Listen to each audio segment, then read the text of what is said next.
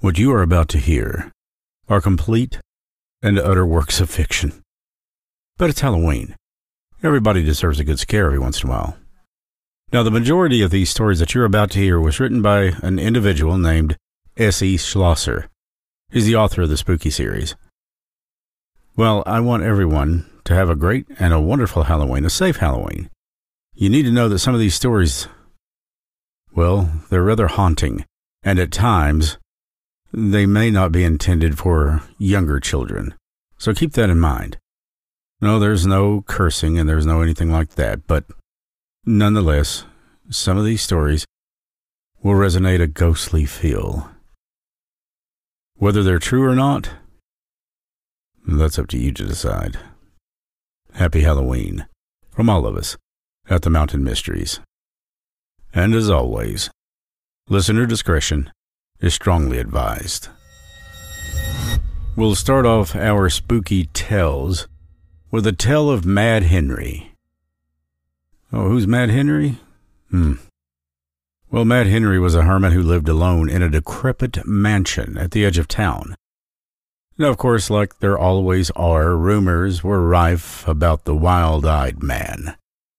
Some folks said that he was a magician who called upon the powers of darkness to wreak havoc upon his neighbors.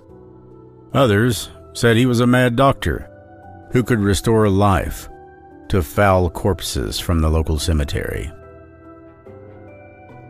No respectable citizen in town had anything to do with Mad Henry. Then, one year, a new family moved to town with a beautiful daughter. Her name was Rachel, and she caught Henry's eye. Well, let me rephrase that. She caught Mad Henry's eye. He showered the young girl with gifts, goblets made of pure gold, necklaces made out of pearl, and a pot of daisies that never dropped a single petal. Now, despite these gifts, Rachel fell in love with someone else. His name was Jeffrey. He was a handsome young fellow, just home from the college. A week after meeting, they eloped, leaving behind a stunned and visibly upset Mad Henry. When Rachel and Jeffrey returned from their elopement, they threw a great big dance and they invited everyone in town. Now, while Rachel was waltzing with her father, she heard a clap of thunder. Lightning flashed again and again. Suddenly, the double doors blew open and a breeze whirled in, and it brought with it the smell of dead, decaying things. Mad Henry loomed in the doorway, pupils gleaming red with anger.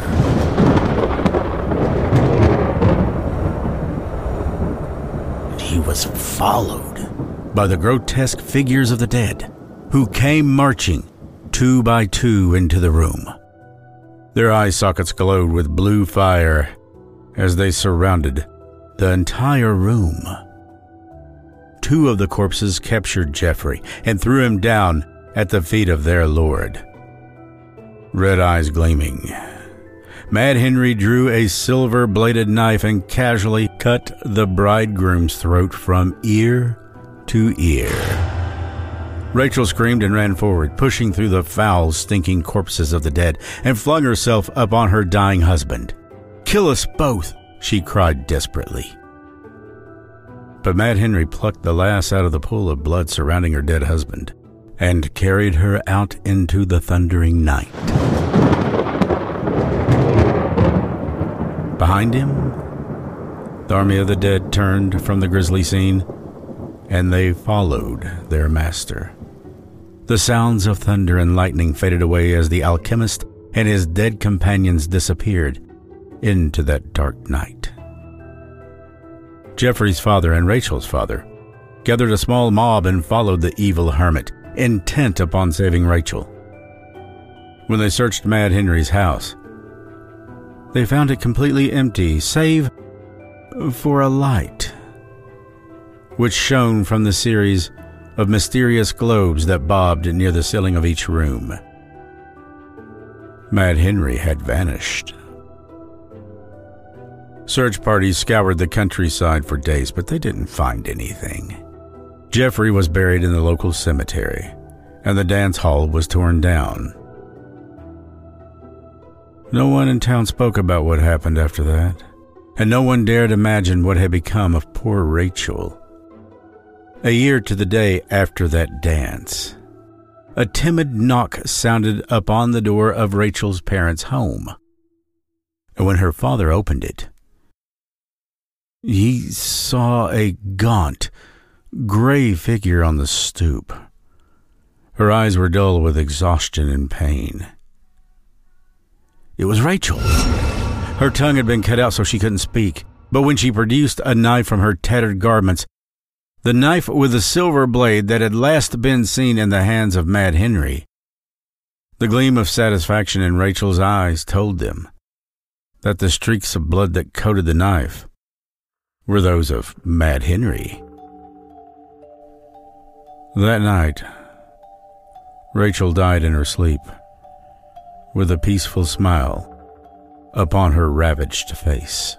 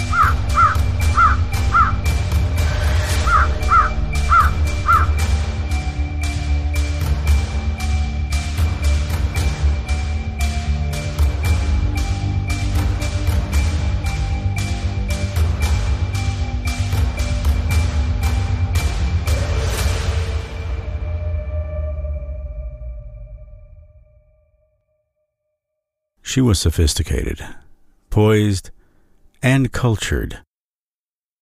Looking back on it, that should have made them suspicious.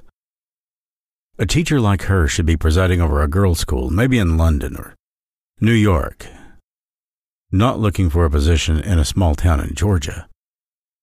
But, at the time, they were too delighted by her application to ask any questions whatsoever, so they were ecstatic. "It'll be good for our daughter to learn some culture," the attorney's wife told the pastor's wife. "And our boy may find some table manners at last," the pastor's wife responded with a smile. Well, school was called into session at the local church shortly before the arrival of the teacher. And soon, the children were bringing glowing reports home. Teacher, as they called her, was special. Teacher taught them manners and diction, as well as reading, writing, and arithmetic. All the children loved Teacher. The parents were delighted by the progress that their children were making at school. Teacher had been a real find, a godsend, said the preacher's wife. But not everyone in town was so satisfied. Oh no. The local ne'er-do-well called Smith had more sinister stories to tell about Teacher. "That woman ain't natural," he told the blacksmith, waving a bottle of whiskey for emphasis. "I seen her out in the woods after dark, dancing around a campfire and chanting in a strange language." "Nonsense," the blacksmith retorted, calmly hammering a heated iron bar on his anvil. "They say she's got an altar in a room, and it ain't any kind of altar to the Almighty," Smith insisted, leaning forward and blowing his boozy breath into the blacksmith's face. "You're drunk," said the blacksmith, lifting up the hot iron so it barred the man from coming any closer. "Go home and sleep it off." Smith left the smithy, but he continued to talk quite wildly about Teacher in the weeks that followed. During those weeks, a change began to gradually come over the school children. Now, their typical hijinks and pranks that all kids do, well, they began to come to an end. They certainly listened. Their laughter died away. And when they did misbehave, it was on a much more ominous scale than before. Items started to disappear from homes and farms. Expensive items like jewelry, farm tools, and money. When children talked back to their parents, there was a hard edge to their voices, and they didn't apologize for their rudeness at all, even when they were punished. "And my daughter lied to me the other day," the attorney's wife said to the pastor's wife in distress. "I saw her punch her younger brother and steal an apple from him. Then she denied it straight to my face. She practically called me a liar." "The games the children play back in the woods frighten me," the pastor's wife confessed. "They chant in a strange language and they move in such a strange manner. It's almost like a ritual dance." "Could it be something they're learning at school?" asked the attorney's wife. "Surely not. Teacher is such a sweet, sophisticated lady," said the pastor's wife. Oh, but they exchanged uneasy glances. Smith, on the other hand, oh, he was sure. "That teacher is turning these young'uns to the devil. That's what she's doing," he proclaimed up and down the streets of town. "Don't be ridiculous," the preacher told him when they passed in front of the mercantile. "I ain't ridiculous. You're blind," Smith told him. "That teacher ought to be burned at the stake like they burned the witches in Salem." The pastor, pale with wrath, ordered Smith out of his sight. But the ne'er-do-well's words rang in his mind, and they would not be pushed away. And the children, well, the children continued to behave oddly. It's almost like they were possessed. He would, the preacher decided reluctantly, have to look into this someday soon. That day came sooner than he thought. As a matter of fact, it was the very next Monday. His little boy came down with a cold and his mother kept him home from school. When the pastor returned from his duties for a late lunch, his wife came running up to him as soon as he entered the door. She was pale with fright. I heard him chanting something over and over in his bedroom," she gasped. So I crept to the door to listen, and he was saying the Lord's Prayer backwards." Well, the pastor gasped and clutched his Bible to his chest as the goosebumps ran all over his body. This was positively satanic, and there was nowhere the boy could have learned such a thing like this in town. Unless he learned it at school. At that moment, the attorney's wife came bursting in the door behind him. "Quick, Pastor, quick!" she cried. "Smith is running through town with a torch, talking about burning down the school. The children are still in class." The pastor raced out of the house with the two women right on his heels. They and the other townsfolk who followed them were met by a huge cloud of smoke coming from the direction of the church, where the school children had their lessons. The building was already ablaze as frantic parents beat at the flames with wet sacks, or they threw buckets of water from the pump onto the inferno. anything they could. Smith could be heard cackling unrepentantly from the far side of the building, which was full of the screams of the trapped students and their teacher. The fire blazed with a supernatural kind of force, and the pastor thought that he heard the sound of teacher laughing from within the building when it became apparent that no one could be saved. The church burnt for several hours, and when it was finally extinguished, well, there was nothing left. Distraught, mourning parents tried to find something of their children to bury, and Smith wisely disappeared from town, never to be seen or heard of again. His mission against the works of Satan was completed. The teacher's burnt body was buried deep in the ground and covered with a brick tomb. The children's smaller bodies were interred beneath wooden crosses. Of all the students in the school that fall, only the pastor's small son survived because he had stayed home. He'd been sick. But to this day, voices can be heard in the graveyard of the old burnt church, chanting unintelligible words, as the school children and the teacher once chanted in the woods outside of town. Sometimes, apparitions are seen, and dark walkers who roam the graveyard at night. And they say that a brick taken from the grave of that evil teacher can set fire to objects on which it is placed.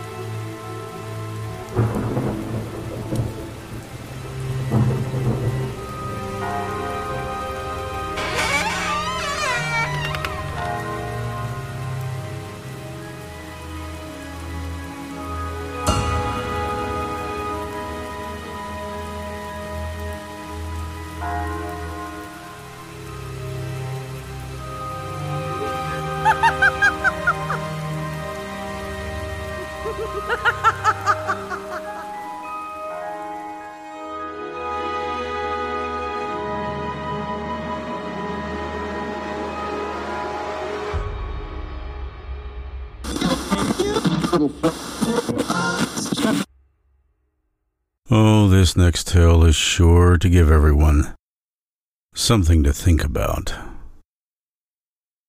I'll simply call it Mr. Hook. The reports had been coming in through the radio all day. Well, she hadn't paid much attention to those. Some crazy guy had escaped from the state asylum. They were calling him the Hook Man, since he had lost his right arm and had it replaced with this dastardly-looking hook. Oh, he was a killer, and everyone in the region was warned to keep watch and report anything suspicious. Oh, that didn't interest her. She was more worried about what to wear on her date. And after several consultation calls with friends, she chose a blue outfit in the very latest style and was ready and waiting on the porch when her boyfriend came to pick her up in his car. They went to a drive-in movie with another couple, then dropped them off and went parking in the local lover's lane. The blue outfit was a hit, and she cuddled and snuggled close to her boyfriend as they kissed to the sound of romantic music on the radio. Then, the announcer came on and repeated the warning she had heard earlier that afternoon. An insane killer with a hook in place of his right hand was loose in the area. Suddenly, The dark, moonless night didn't seem so romantic to her. You see, the lovers' lane they were parked at was secluded, and it was off the beaten path. It was a perfect spot for a deranged madman to lurk, she thought, pushing her eager boyfriend away. Maybe we should get out of here, she said. That hook man sounds dangerous. Oh, come on, babe, it's nothing, her boyfriend said, trying to get in one more kiss. She pushed him away again. No, really, we're all alone out here and I'm scared, she said. Well, as lovers' spats go, they argued for a moment.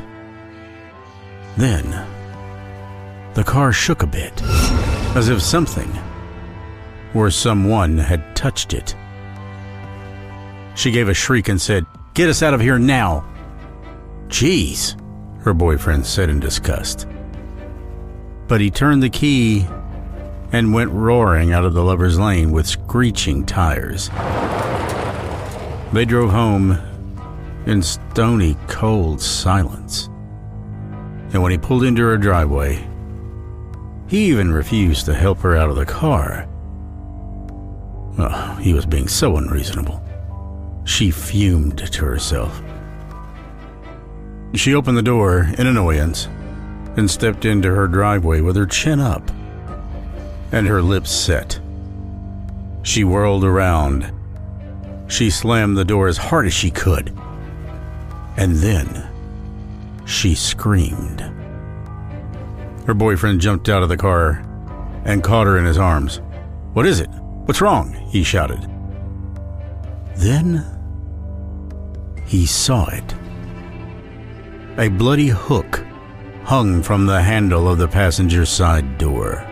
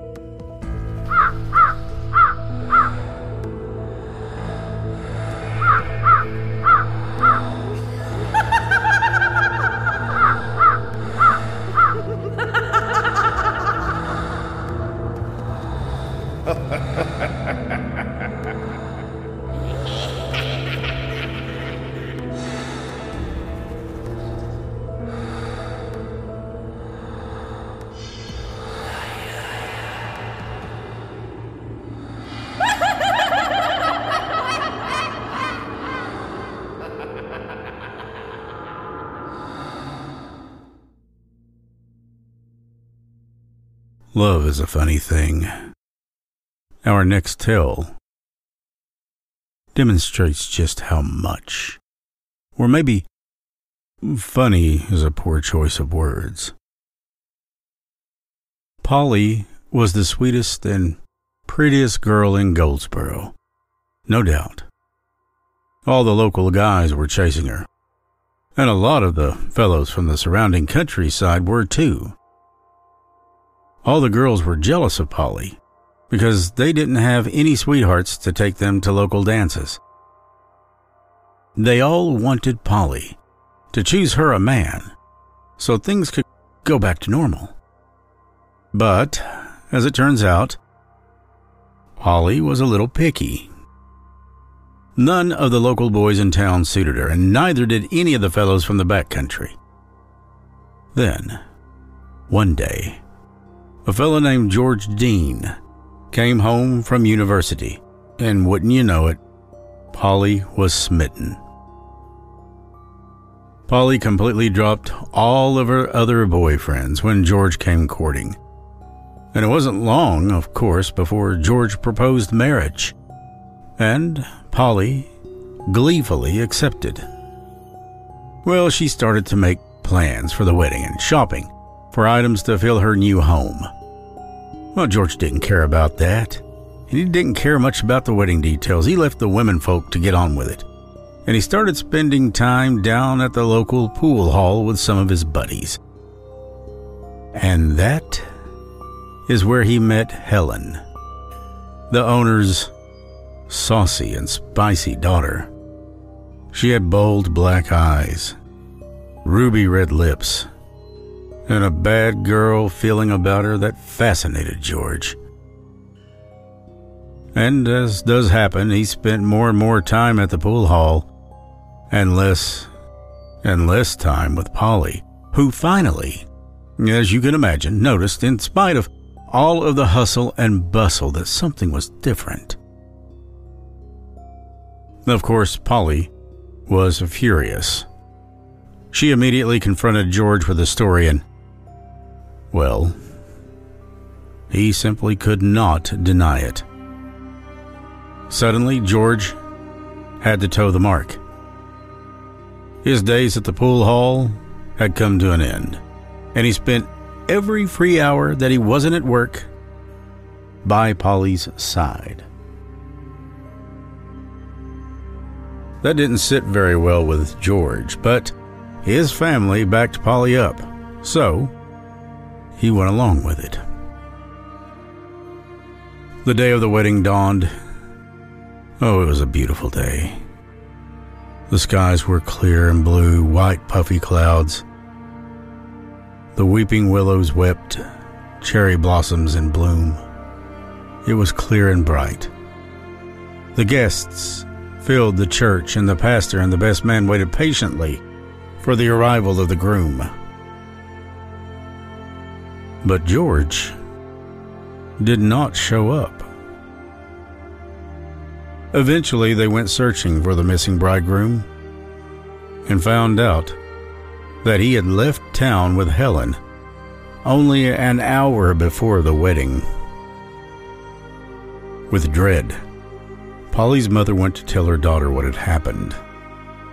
Polly, all bouncy and bright and shining and beautiful in her long white dress and soft wedding veil, turned a ghastly pale when her mother broke the news. Then she stiffened, grabbing her left arm as a sudden pain ripped through it. She was dead from a massive heart attack long before she ever hit the floor. A few days later, Polly was buried in the churchyard, still wearing her white wedding dress and veil. The whole town came to the funeral and cried at the passing of such a beautiful young girl. George and Helen, who had spent the week happily honeymooning in the Outer Banks, arrived home at the very moment that the black-clad crowd exited the churchyard.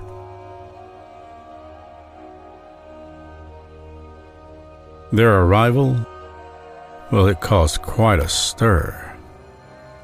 The minister had to pull Polly's father off George before he killed him, and both George and Helen's family disowned the couple right there on the very spot in the street in front of everyone. Well, the couple fled town in disgrace. As it does, time passed, and eventually the scandal was almost completely forgotten. Until the day George's father passed away. It was rumored that he was to be buried in the local churchyard only a few plots away from the very girl who had almost become his daughter. Suddenly, the story of Polly's jilting was revived, and people wondered aloud if George would dare attend his father's funeral. But George was too clever for them.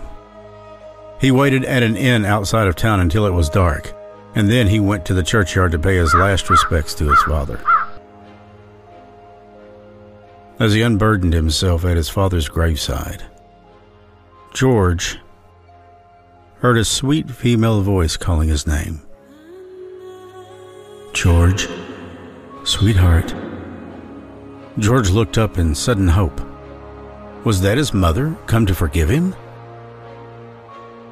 Then he saw, rising up from a grassy mound under a spreading oak tree, a figure in a long white gown and a soft veil.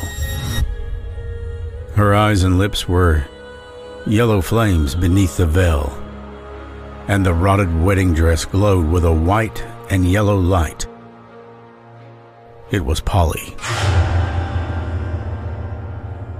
George's body stiffened, shudders of fear coursing up and down his arms and legs. He put a shaking hand to his mouth and staggered backward, the other hand outstretched, outward, of the specter floating towards him. He was trying to keep her away. The ghost bride cackled with an angry laughter and swooped forward until its very hand closed over George's outstretched one in a terrible parody of a handshake. The grip of the spectral bride was so cold it burned the skin, and so hard that the bones crunched as it squeezed.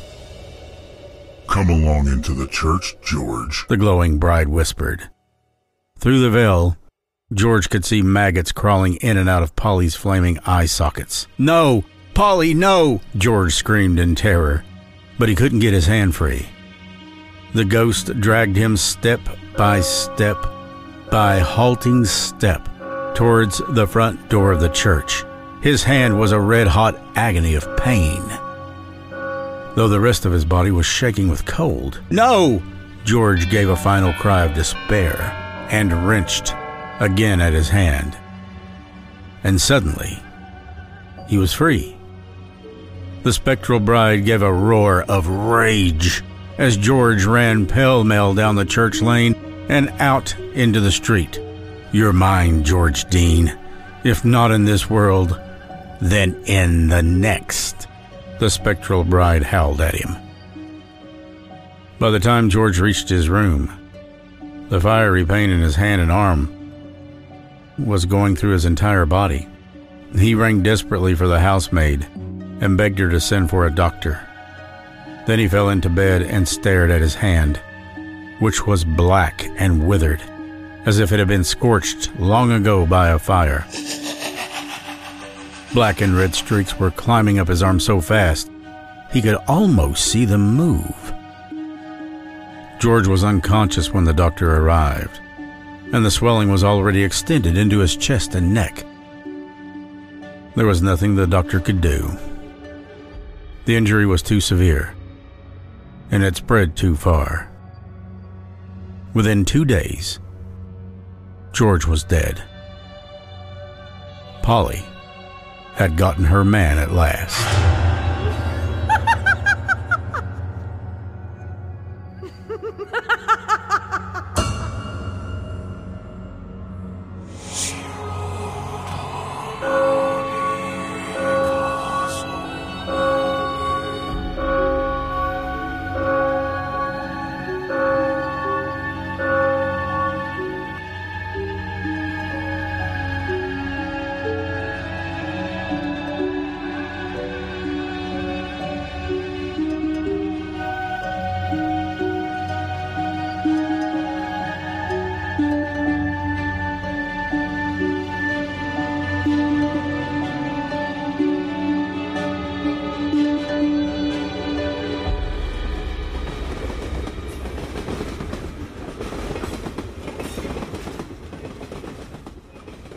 There was once a railroad conductor named Joe Baldwin, who was working for the newly rebuilt Atlantic coastline.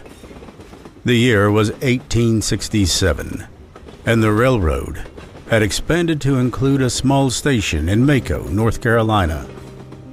Joe was assigned to the very last car in the train, and he executed his conductor duties to the best of his abilities aboard his assigned car.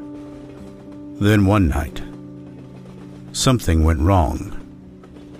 Terribly wrong. The train was heading down the line towards the tiny Mako station when Joe's car started to slow down dramatically.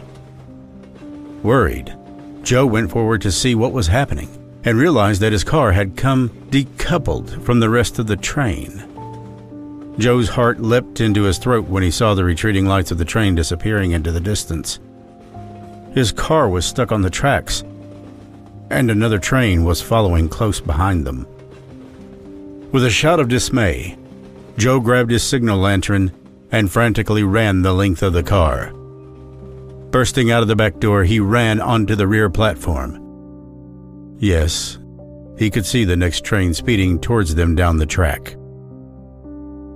By the look of it, the engineer had not realized the danger. Joe leaned over the rail, desperately signaling for the engineer in the following train to stop, but the train barreled forward, speed unabated. Joe realized that the engineer must not have seen the signal light, or perhaps had not realized its significance. He kept waving the lantern frantically from side to side, shouting in vain over the huge rumbling force of the oncoming train. The engine grew larger and larger, and Joe's heart was in his throat as he realized the train was not going to stop. With a thunderous roar and the great shriek of massive metal hitting massive metal, the engine struck the helpless car. Joe, still at his post, was smashed between the two trains. His head was severed from his body. The signal lantern flew wildly out of his hand, rolling along beside the tangled metal of the two trains, and miraculously flipping upright, still alight. Joe was the only fatality in the railway accident that night. The railroad officials never located his head. Shortly after the train accident, the Mako light began to appear on the tracks near the station. People traveling on the train or crossing the tracks at Mako would report a light shining in the distance when no train was due. The light would appear as a small ball far down the tracks and then would come closer and closer to the observer until it was the size of a lantern. People reported that the light moved back and forth frantically, as if it were signaling a train to stop, just as Joe Baldwin had done the night of the accident. The phenomenon became so common that the Atlantic Coastline Railroad ordered their engineers not to stop for the light if they saw it as they were approaching Mako. People believed it was the spirit of Joe Baldwin, the conductor, desperately replaying his final moments over and over again, trying to get the following train to stop before it hit his helpless car. Don't go anywhere. There's more to come.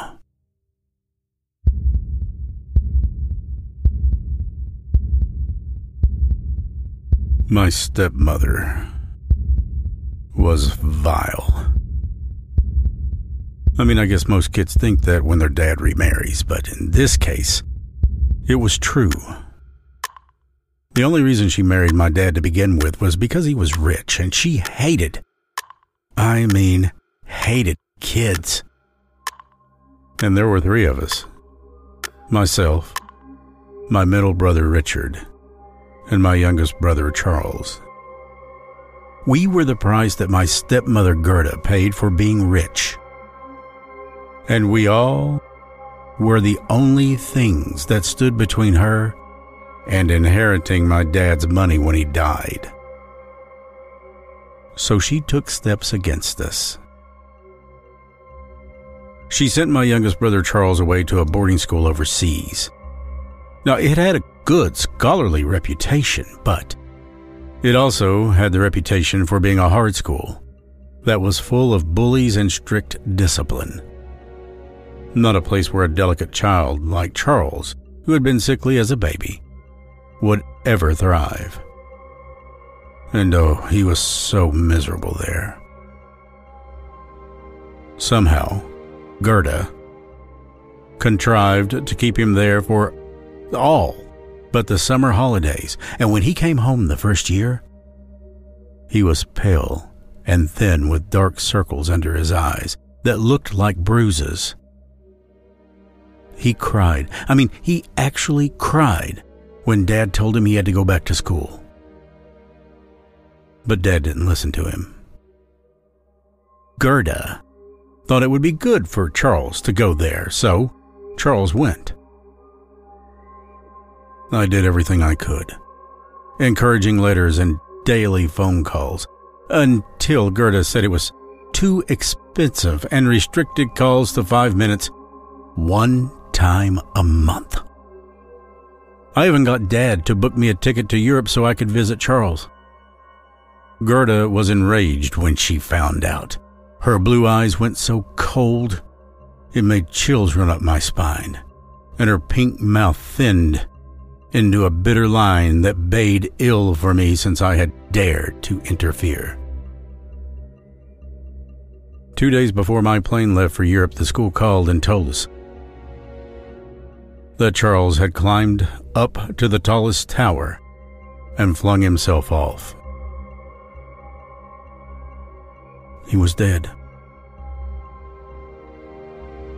Father was shocked, of course, and Gerda was quietly triumphant. For a few months, Father paid more attention to Richard and I than he had since our mother died, but Gerda was beautiful and had winning ways about her that soon drew my father's attention away. And now that one of her hated stepchildren was dead, she focused on another.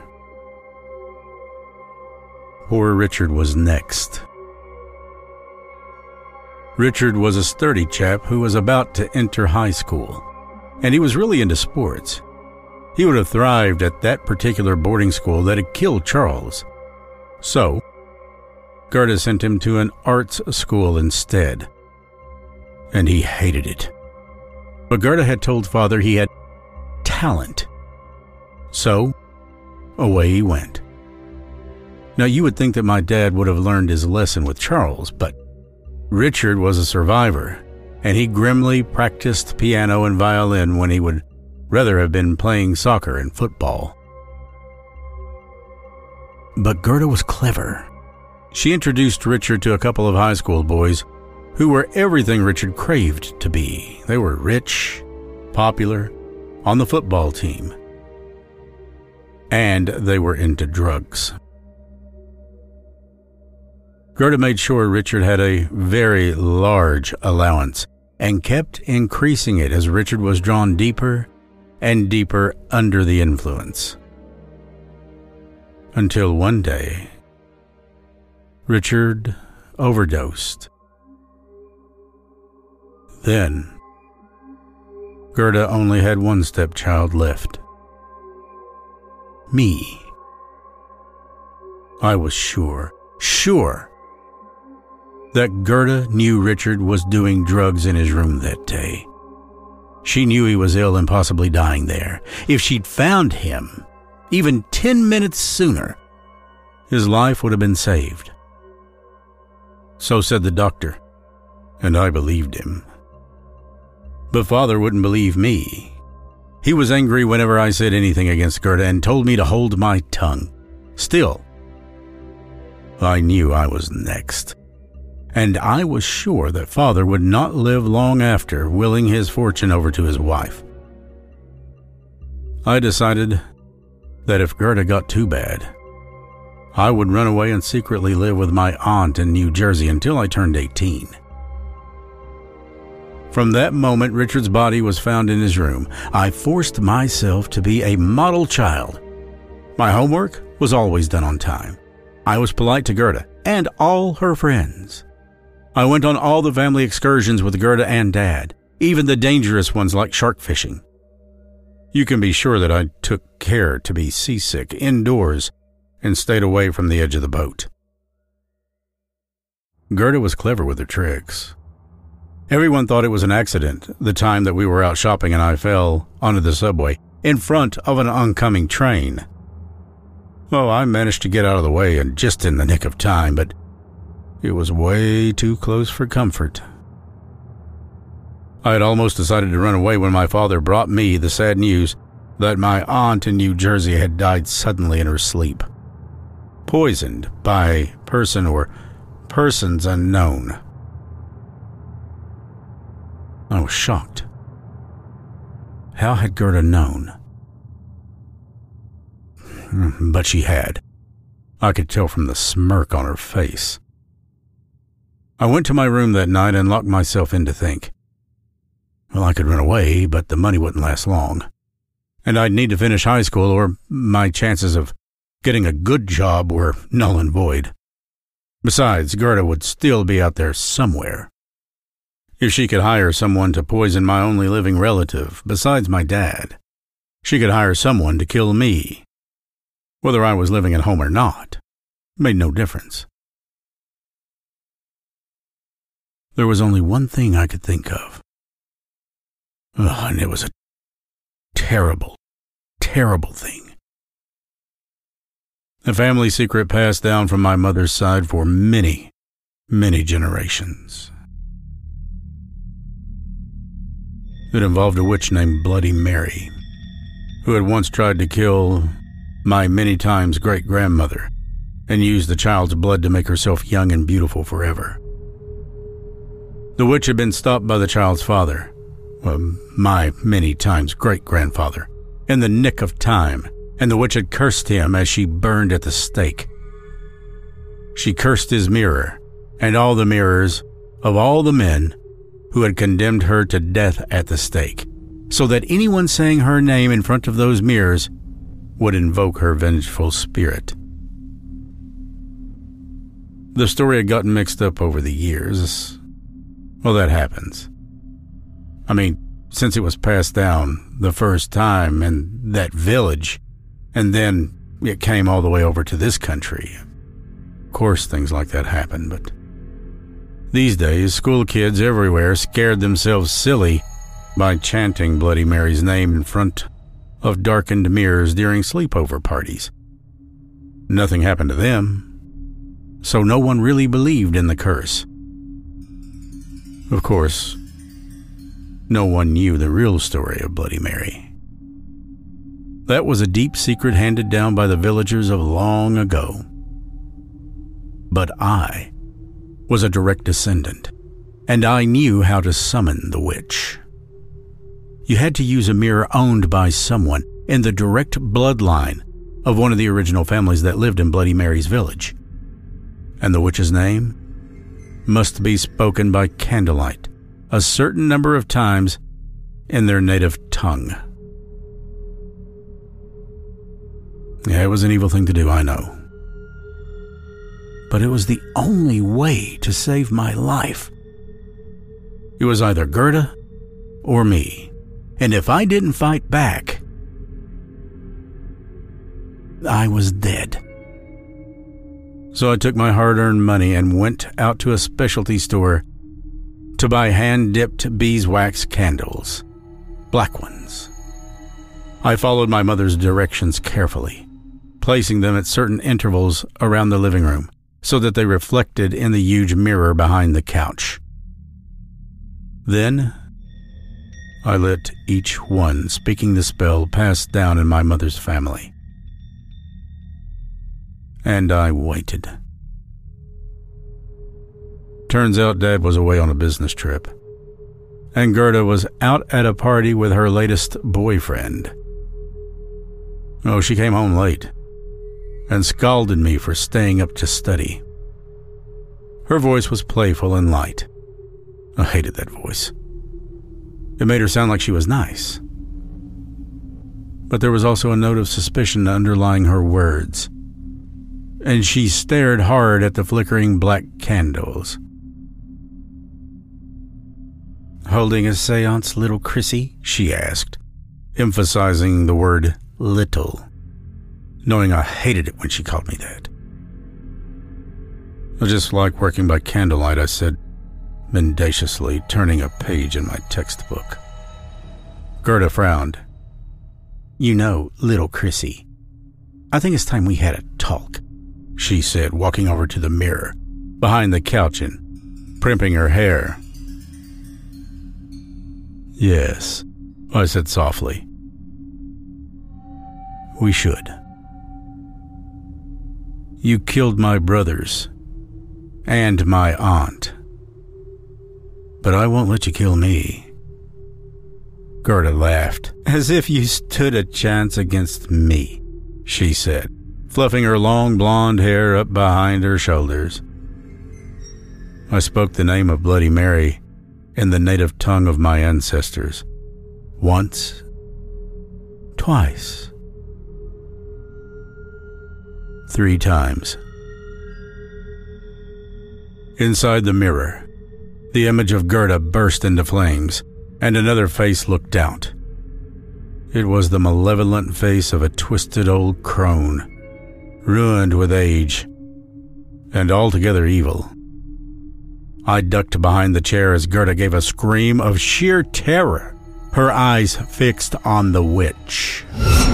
As I watched from my hiding place, heat burst forth from the mirror, blistering her beautiful alabaster skin. I could hear the flames roaring as the witch laughed evilly and held out her arms towards my stepmother. Gerda, crooned Bloody Mary. Come to me, Gerda. And she took my stepmother into her arms. Gerda's terrified screams was suddenly cut off. The flames disappeared as suddenly as they had come. When I finally mustered the courage to look from behind the couch, Gerda and Bloody Mary were gone. I called Dad at his hotel in the next morning to tell him that Gerda had not slept at home. Well, it was true. And believe me, he was not happy. He called a few of her friends from his hotel room and quickly discovered she had been carrying on with another man. With several, if the truth be known. My dad hated infidelity. He flew home at once to confront Gerda. But she was still missing, presumed to run away with one of her, pardon the pun, flames. Somehow, Dad managed to divorce Gerda without ever trying to find her. And since she had no family in the area except us, everyone accepted the cover story. No one ever did try to find her. Gerda was gone for good. And Father and I were safe at last.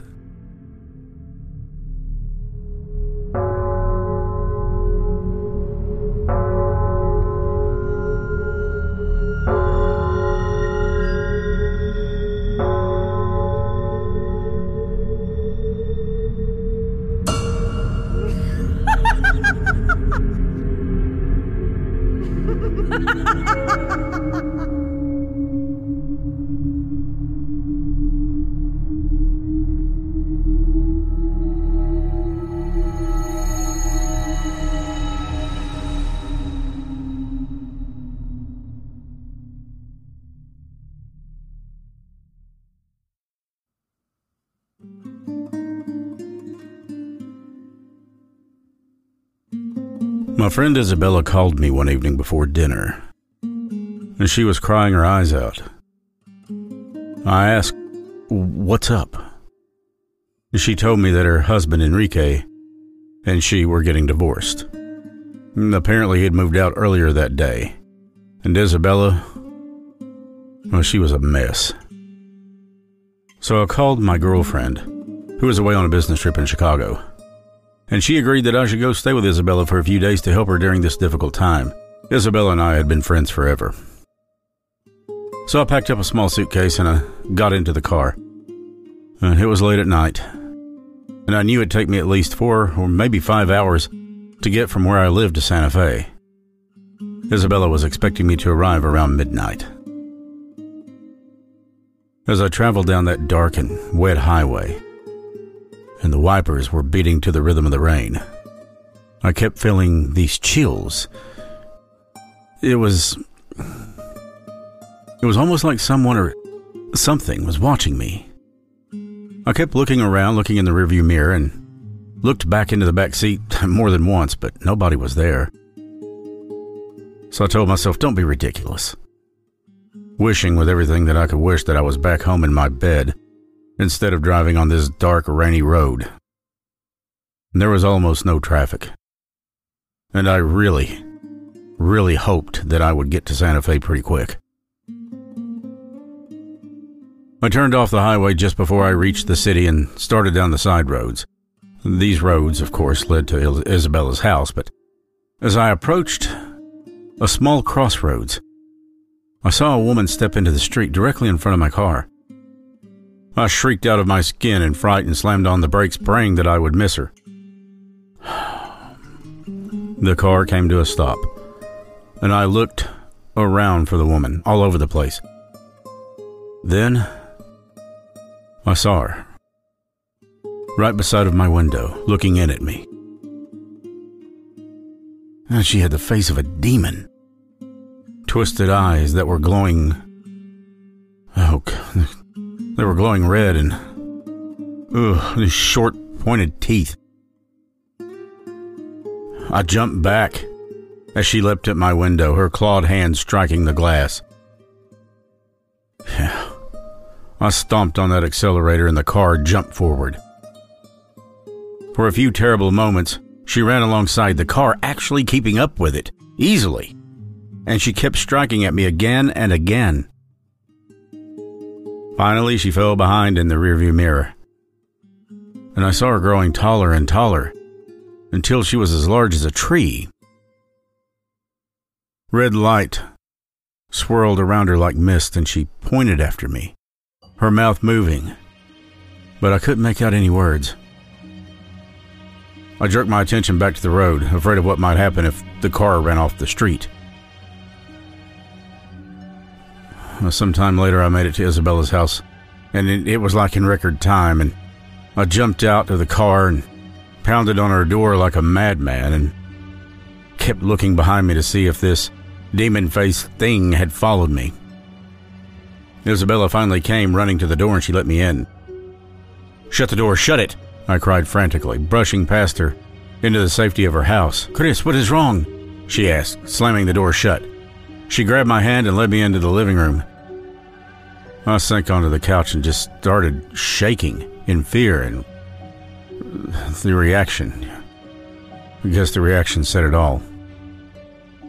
But after a few minutes, when I finally managed to gain my composure, I managed to get out what the story was, what had happened. Isabella just looked at me and gasped. She said, "Are you sure that you were at the crossroads when this happened, when you saw her?" I shook my head. Yeah, I nodded, puzzled by the question. "It must have been La Malhora," Isabella said, wringing her hands. Well, I didn't know what that meant, so I Googled it. La Malhora. The bad hour? I asked. "This is very bad, Chris, very bad," Isabella cried out. "La Malhora only appears at a crossroads when someone is going to die." Now, usually, I'd laugh at a superstition like this, but the appearance of that thing shook me to the core. Isabella got me a cup of hot chocolate and brought my luggage in from the car, and she sent me to bed. She was so concerned for me that she didn't once mention the divorce or Enrique. Well, after a decent night's sleep, I felt a lot better the next day. But I simply could not get rid of the feeling of dread that grew inside of me all day long. Neither one of us mentioned this La Malhora, as we were both thinking of her when I told Isabella that I wanted to go home. Isabella insisted on going with me. At first, I flatly refused to drive after dark. I was afraid I would see that demon woman again when I passed those crossroads. So we left in the morning. And we hadn't been home for more than 20 minutes when a police car pulled into the driveway, and I knew at once what that meant. And so did Isabella. The police came to the door and set me down on the porch. One of them sat down right next to me. She talked to me very gently, but there wasn't a thing she could say that would soften this news. My girlfriend had been mugged on the way back from a restaurant to her hotel after dinner last night. Her body had not been found until this morning. She'd been shot and was killed instantly.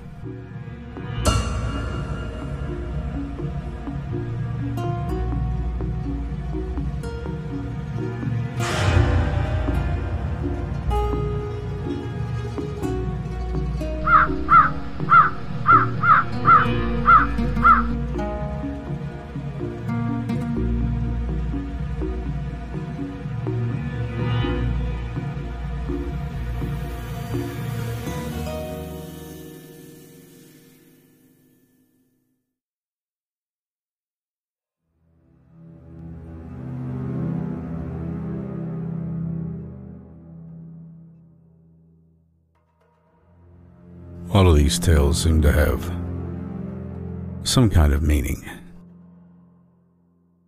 This is probably the shortest, but maybe one of my most favorite. A long time ago, there was a monk at the mission. But this monk loved money and power more than he ever thought about loving God. Now, he would hear the confessions of the good people who attended the mission, and then this guy would turn around and blackmail them into giving him gold and silver to keep their darkest secrets.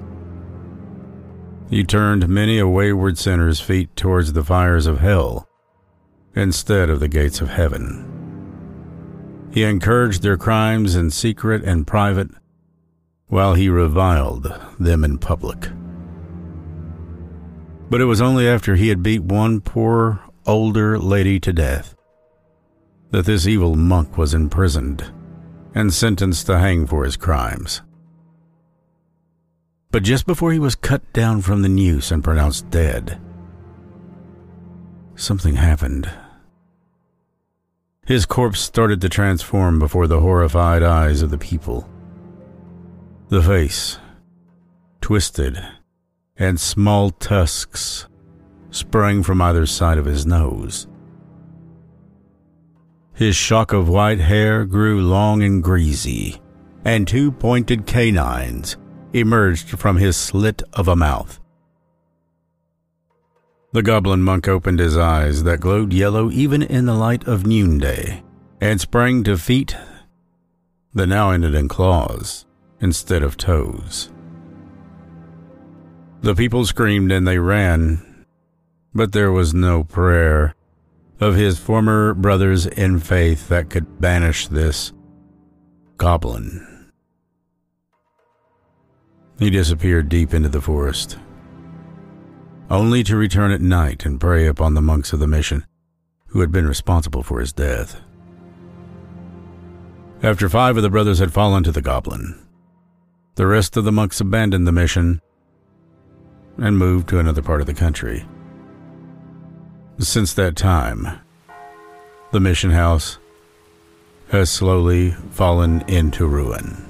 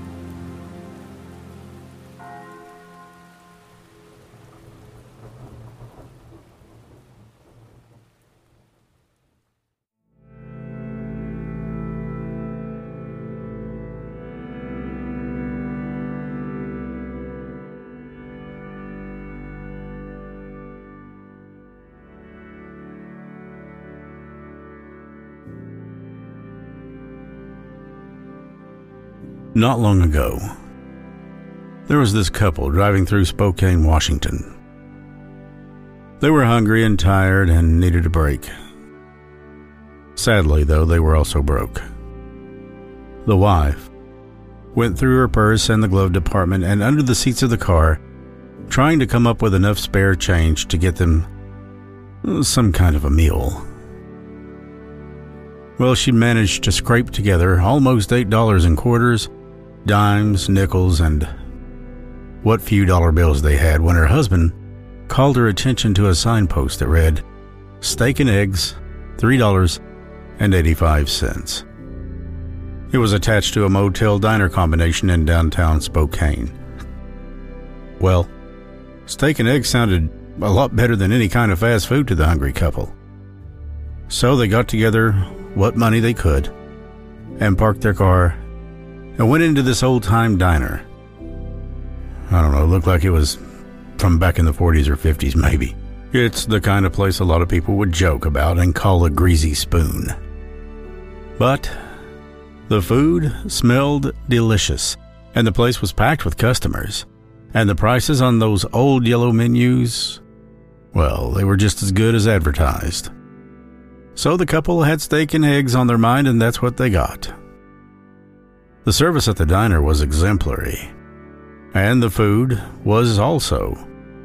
And the bill? When it came, well, it had to have been a mistake. It was only $5. The husband blinked at the low cost and checked it again and found the waitress had only charged 85 cents for the second meal. The husband immediately called her attention to the error. He was more than happy to pay full price for such excellent service, even if it meant spending their very last dime to do so. Well, the waitress was extremely sweet and thanked him for showing her that mistake, but she explained that the restaurant's policy was to charge customers only what was written on the bill, even if the server had made a mistake. Impressed, the couple paid the low bill and went back on their journey. But not before picking up a brochure for the attached motel. Well, this was a place that they were going to recommend to everybody they knew, all of their friends. And the couple did just that. They recommended the diner and motel in Spokane to everyone they came across. Many times, over and over, until one day, one of their friends, who was very familiar with downtown Spokane, questioned them closely about the experience. You see, he was from there, and he'd never heard of a motel-diner combination in that area that they had described, nor of a restaurant by that particular name.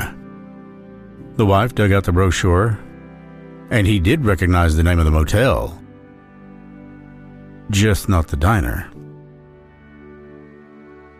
Puzzled, the husband called the number on the brochure and asked about the attached diner. And to his shock and amazement, the staff member who answered the phone told him that that particular restaurant attached to the motel had burned to the ground years before the couple had ever visited Spokane. Apparently, the couple had a very nice dinner of steak and eggs at a phantom restaurant populated by friendly ghosts. I'm Chris Sloan, and I really hope that you've enjoyed listening to this as much as I have enjoyed producing it. Please like and subscribe to the Mountain Mysteries. And if you're listening on Apple Podcasts, give us a 5-star rating, please. It helps more than you know. May you and your family stay safe and happy this Halloween. And as always, stay mysterious.